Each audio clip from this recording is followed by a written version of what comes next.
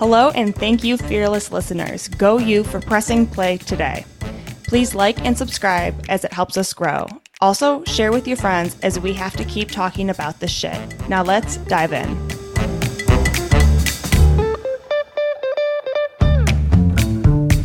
Gloria Steinem once said, "We will never solve the feminization of power until we solve the masculinity of wealth." Barbara Provost and Maggie Nielsen are the team at Purse Strings that will help you navigate the ins and outs of financial independence so that you can be financially fearless. This is Women in Money, the shit we don't talk about. Coming up on today's edition of Women in Money, the shit we don't talk about, our guest is one of our own Purse Strings approved professionals, Eric Blake. Eric is founder and lead financial advisor at Blake Wealth Management. As a certified financial professional who specializes in personal tax planning, we knew we needed to talk with Eric about preparing for tax time. Yes, and although we know it's only October, let's get a jump on those taxes because once we're done with the holidays, tax time will be here before we know it. Welcome, Eric, and thank you for joining us today. Why don't you jump in and tell the listeners a little bit about yourself? Thank you so much. I'm really happy to be here. Again, my name is Eric Blake. We provide tax-efficient retirement planning and investment management to individuals and couples, many of which are actually women that have at some point experienced divorce, maybe the loss of a spouse. Been a financial advisor for over 23 years now, started back in 1999, which maybe if you remember was right before Y2K, the tech bubble. I always joke that I had about 3 years, I had about 4 months of a good market, and then everything just went haywire for the next 3 years after that. So very happy to be here and look forward to the conversation. Terrific. So thanks, Eric. And let's dive into taxes. So our goal on this podcast is to be sure that our listeners are prepped and ready for tax season. And we want to just glide into tax season with ease. So although taxes are as fun as having a mammogram, we know that it's something we have to do every year, and we want to make sure our listeners are prepped and they're proactive and they're really thinking about the best way to manage their taxes. So, Eric, you shared with us that proactive tax planning gives you control. So what are some of the proactive steps that we can take now? Well, first I would say that I hate taxes as well, but I love tax planning, right? So I think the first thing that is really important is to understand your numbers, your tax numbers. So most people, when they get their tax return, they just put it in a drawer or they file it somewhere and never take it out again. But from my perspective, what you're looking for is you want to find what the important numbers are so you can then say, well, what can I do going forward to either reduce my taxes, reduce my lifetime tax liability? And that really starts with understanding what your tax return is telling you. So as you look at your tax return, there's a few things that you want to look for. You want to start by looking at what your total income number is. Your total income, and for most of us, is going to be the very top number that you're going to see. And that's usually also, just keep in mind that that's going to be after things like 401k contributions or pre-tax medical premiums. So things that have already been deducted, and it's going to be on your, now it's going to be what you see on your W-2. So that's your total income. So you want to start with that. Then we say, well, what is my adjusted gross income number? And all these numbers are on your tax return. So they're fairly easy to find. But then you look at your adjusted gross income number. So this is going to be after certain, what we would call above the line deductions. So maybe if you're making IRA contributions, things like that, your adjusted gross income would exclude that. So it would reduce that number. Okay. Then we say, and also point out a couple of things, that your adjusted gross income number is very important because it also determines whether you're eligible for certain tax opportunities. So maybe if you make too much money to contribute to a Roth, your adjusted gross income, or actually what your modified adjusted gross income is, where that gets determined. So you want to be aware of what that number is, because it also might, if you're receiving Medicare, it might also bump your Medicare premiums up if it's too high. Mm-hmm. So you want to know what that adjusted gross income and then modified adjusted gross income, they kind of go hand in hand, but that's an important number to know. And then you go to eventually you get to your taxable income. And that's going to be after whether you're taking the standard deduction or maybe you're itemizing your deductions. So if you've got property taxes, maybe you have interest on your home, medical expenses, and you're able to itemize, which less people are able to do now. But once you subtract that number out, you get down to your taxable income number. And this is really important as well, because this is the one that tells me what tax bracket am I actually in. So am I in the 12% tax bracket, the 22, the 24, the 32, and so on. But that's the number that you're looking for to say, what tax bracket am I actually in?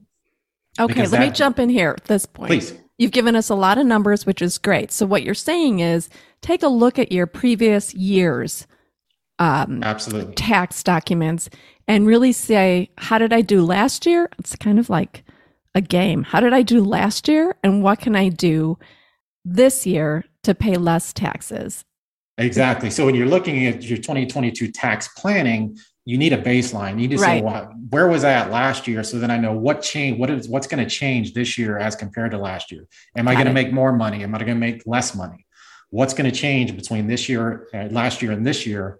So I can say, where are my opportunities? What should I be looking at to this year proactively reduce my tax liability so that I'm not waiting until April 15th and then we're just going through the same cycle. My tax person does my taxes. I get the tax return. I file it again. I didn't do anything different than I did the last year. Right. And so what we want to learn here is, okay, your game plan is, this is where I landed last year. Let's see what strategies or what activities I can put in place to help me do better or save on taxes in this new tax year. Okay, great. So let's dive into that then. What are some, low-hanging fruit, if you will, Eric, that people can look at in order to really save money on paying taxes? Well, I think the first thing, just one more number I'm going to throw at you, if that's okay. So One number is your total tax. So that's the amount that you owed Uncle Sam for this year. And again, distinguish between total tax not being what you got back or what you had to pay when you submitted your tax return, but what was your actual total tax liability for the year? Because then you can say, okay, if I take some of these actions, if I contribute to a traditional IRA, then I can reduce that number. And that's really what we want to focus on, to say, if my tax bill, my total tax for 2021 was $10,000, what could I do proactively in 2022 to reduce that number? Could I get that down from 10,000 to 8,000? Right. Yeah. So that's where we start looking at some of these strategies or opportunities is, if I'm contributing to my 401k, could I increase that just a little bit? So for every $100 you put into my 401k, if I'm in the 22% tax bracket, for every $100, I'm saving myself $22 in taxes. Those are the types of things we want to start looking for. Love it. So when you say contribute more to your 401k, up to when can you contribute it? Is it by December 31st, or is that up through April? In general, when you're talking 401k, or think of it as company retirement plan. So I'm working for a particular company. I've got a 401k or a 403b, whatever you might have. I want to get those contributions in by December 31st. Okay, got it. And in most cases, it's payroll deduction. Is your match included in that lump sum? That's a great question. No, your match is not included. Now, there's some higher level limits that, if you get to that point, you need to be aware of. But in general, your contributions are what you need to have in by December 31st. So for 2022, for example, the annual limit is $20,500 if you're under 50. It's $27,000 if you're over 50. And that's just your contributions. Got it. Awesome. Okay, great. What's the next step? The next thing would be looking at what else could I be doing in addition to my 401k based on your income. So could I contribute to a Roth IRA? Okay. So Roth IRAs are going to be after tax. You might write a check to fund your Roth IRA, but those dollars are tax free as compared to your 401k, which might be pre-tax. Got it. Those are, again, just additional savings vehicles that we're thinking lifetime tax liability, not just tax liability for 2022. So 401k pre-tax contributions help me reduce my current year income. Roth IRAs might help me reduce my tax on my future income. So part of this is, you want to distribute your money in different ways that can help you in the future and not have them taxed today. So it's different opportunities where you can kind of spread out your money, so to speak, and make sure you're protected for tomorrow, but also not have to pay Uncle Sam tax on all that money that you earned. Right. So I think of it very much like you can call it a tax control triangle, or you might even think of it like a 3-leg table. So if I'm saving for retirement, I've got basically 3 buckets I could put those dollars in. I've got my pre-tax bucket, which is my 401k. But again, that money is going to be taxable at some point. So whether that's when I retire or when I reach required minimum distribution age, it's going to be taxable. My second leg of that table is my money that's after tax that I'm saving, or I'm saving after tax, but will be tax-free at some point in the future. And then my third leg of that table is after-tax money that may be partially taxable. So I take the money and I put it into a brokerage account. I buy $10,000 of XYZ stock, and that stock grows to $20,000, and I sell it. Well, I only pay tax on the $10,000 in earnings, not the $10,000 that I invested. So the key is really, do I have all three of those legs, or do I have one that's a little shorter than the other? Now my table becomes very unsturdy, right? So if you think it like that, you think about, how can I make sure all three of those legs on my table are sturdy, so when I get to retirement age, I'm not subject to whatever Uncle Sam tells me. My table's sturdy. Right. And one thing we talked about in our conversation was that if you're in a lower tax bracket now, you might want to make adjustments in your taxes since you're in a lower tax bracket now. Can you talk a little bit about that? Absolutely. So when we think about tax planning, one of the key reasons for knowing what tax bracket am I in is understanding that there's a range. That tax bracket has a range. So for example, the 12% tax bracket for a single filer, the range is from $10,275 up to $41,775. So if I have $30,000 in taxable income, that gives me about a little over $11,000 cushion or gap between where I'm at and the top of the 12% tax bracket. Mm-hmm. Well, let's say I know that next year I'm going to get a big bonus, or I'm going to get some influx of income that I'm not going to have this year. I might actually want to choose to say, hey, I want to pay tax on some of my income while I'm in this lower tax bracket to take advantage of being in the 12% tax bracket. Mm-hmm. So I might say, well, what if I do a Roth conversion? What if I take some of my pre-tax dollars now, go ahead and pay the tax on a $10,000 Roth conversion, and now that money goes from my traditional IRA to my Roth IRA and is tax-free from this point forward. Mm-hmm.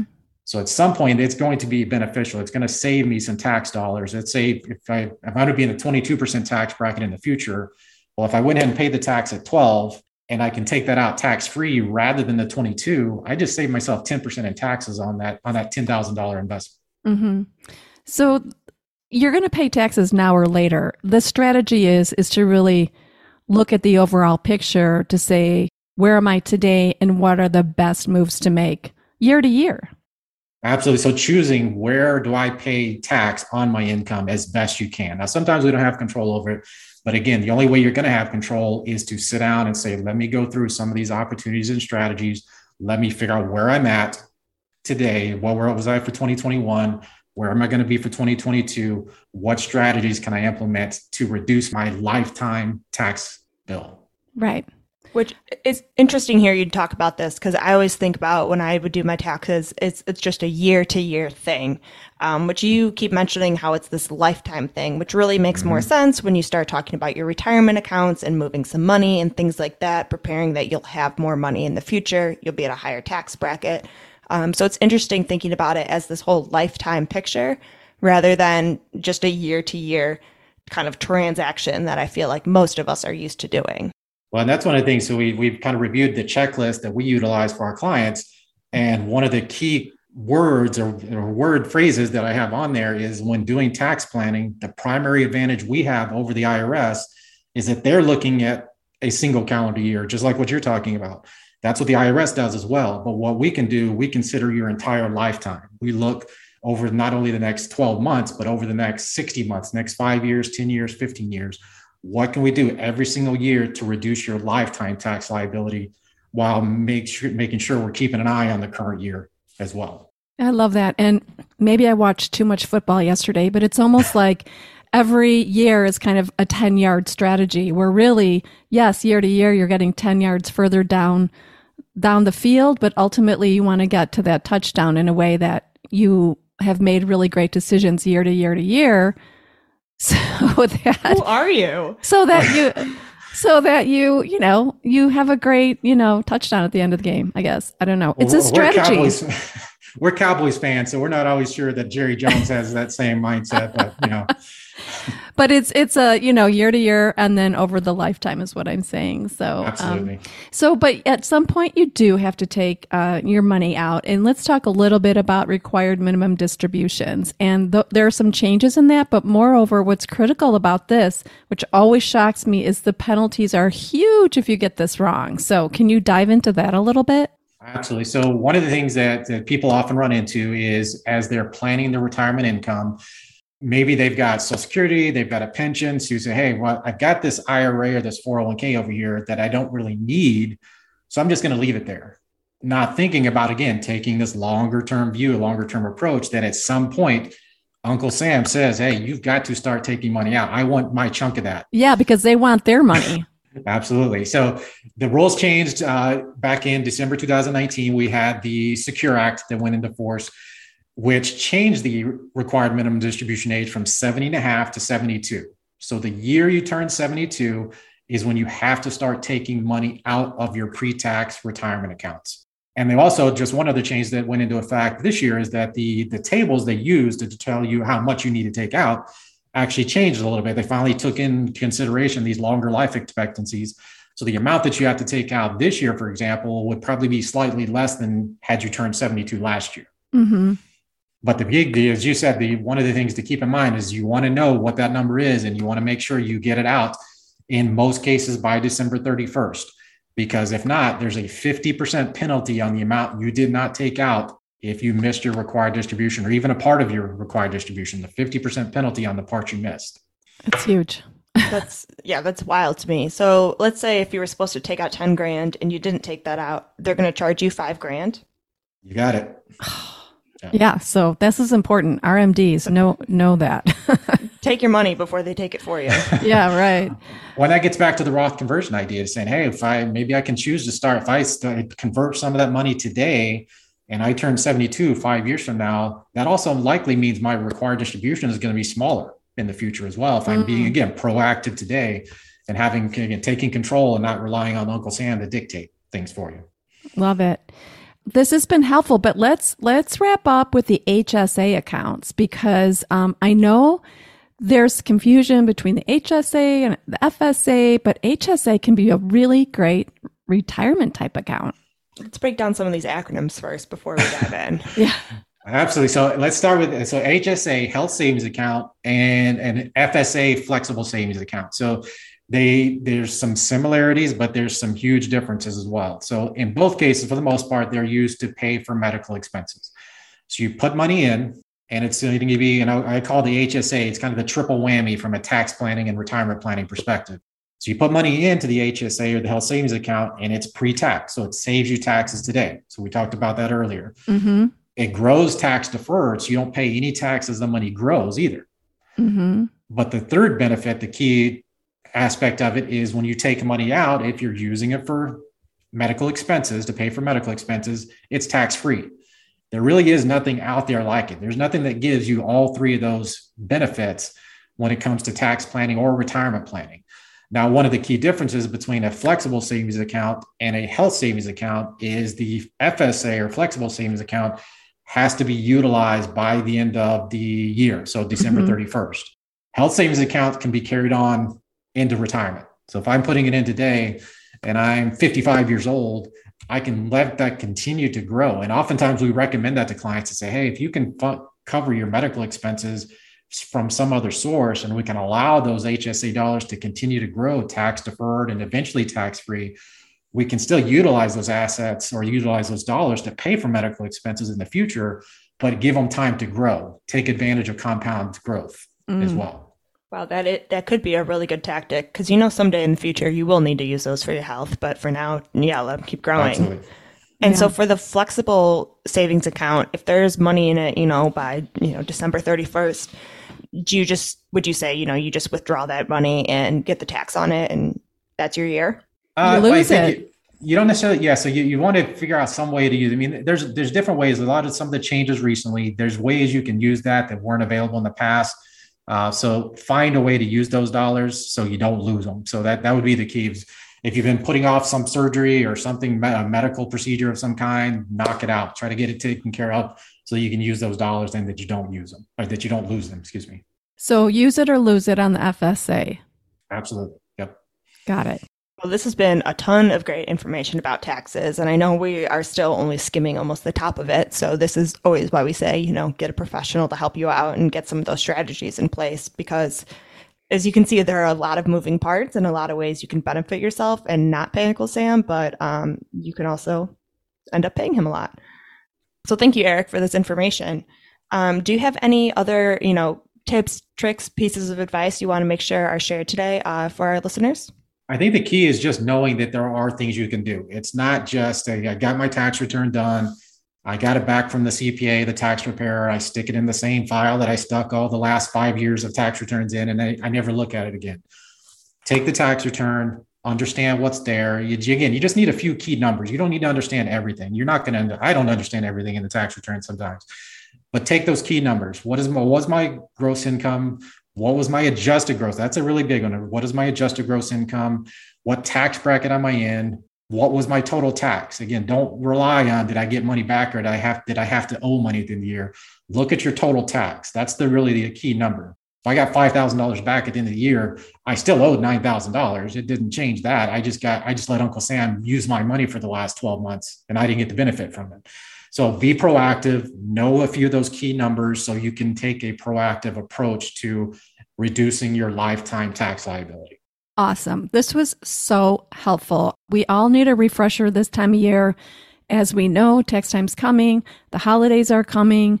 We know soon after the holidays, we're going to be getting those different forms in the mail that are sent to us. We need to collect them all in one spot and listen to this podcast again so we're refreshed, and reach out to Eric if you have any more questions. Awesome. Yeah, I think that was a great conversation. I appreciate the opportunity to chat, and hopefully we helped a few folks. We definitely did. So thank you again, Eric. Eric is one of our Purse Strings approved professionals, so you could check him out on our site, pursestrings.co. Otherwise, you could reach out to our other professionals that we have on there who are happy to help you with your taxes. And let's be financially fearless.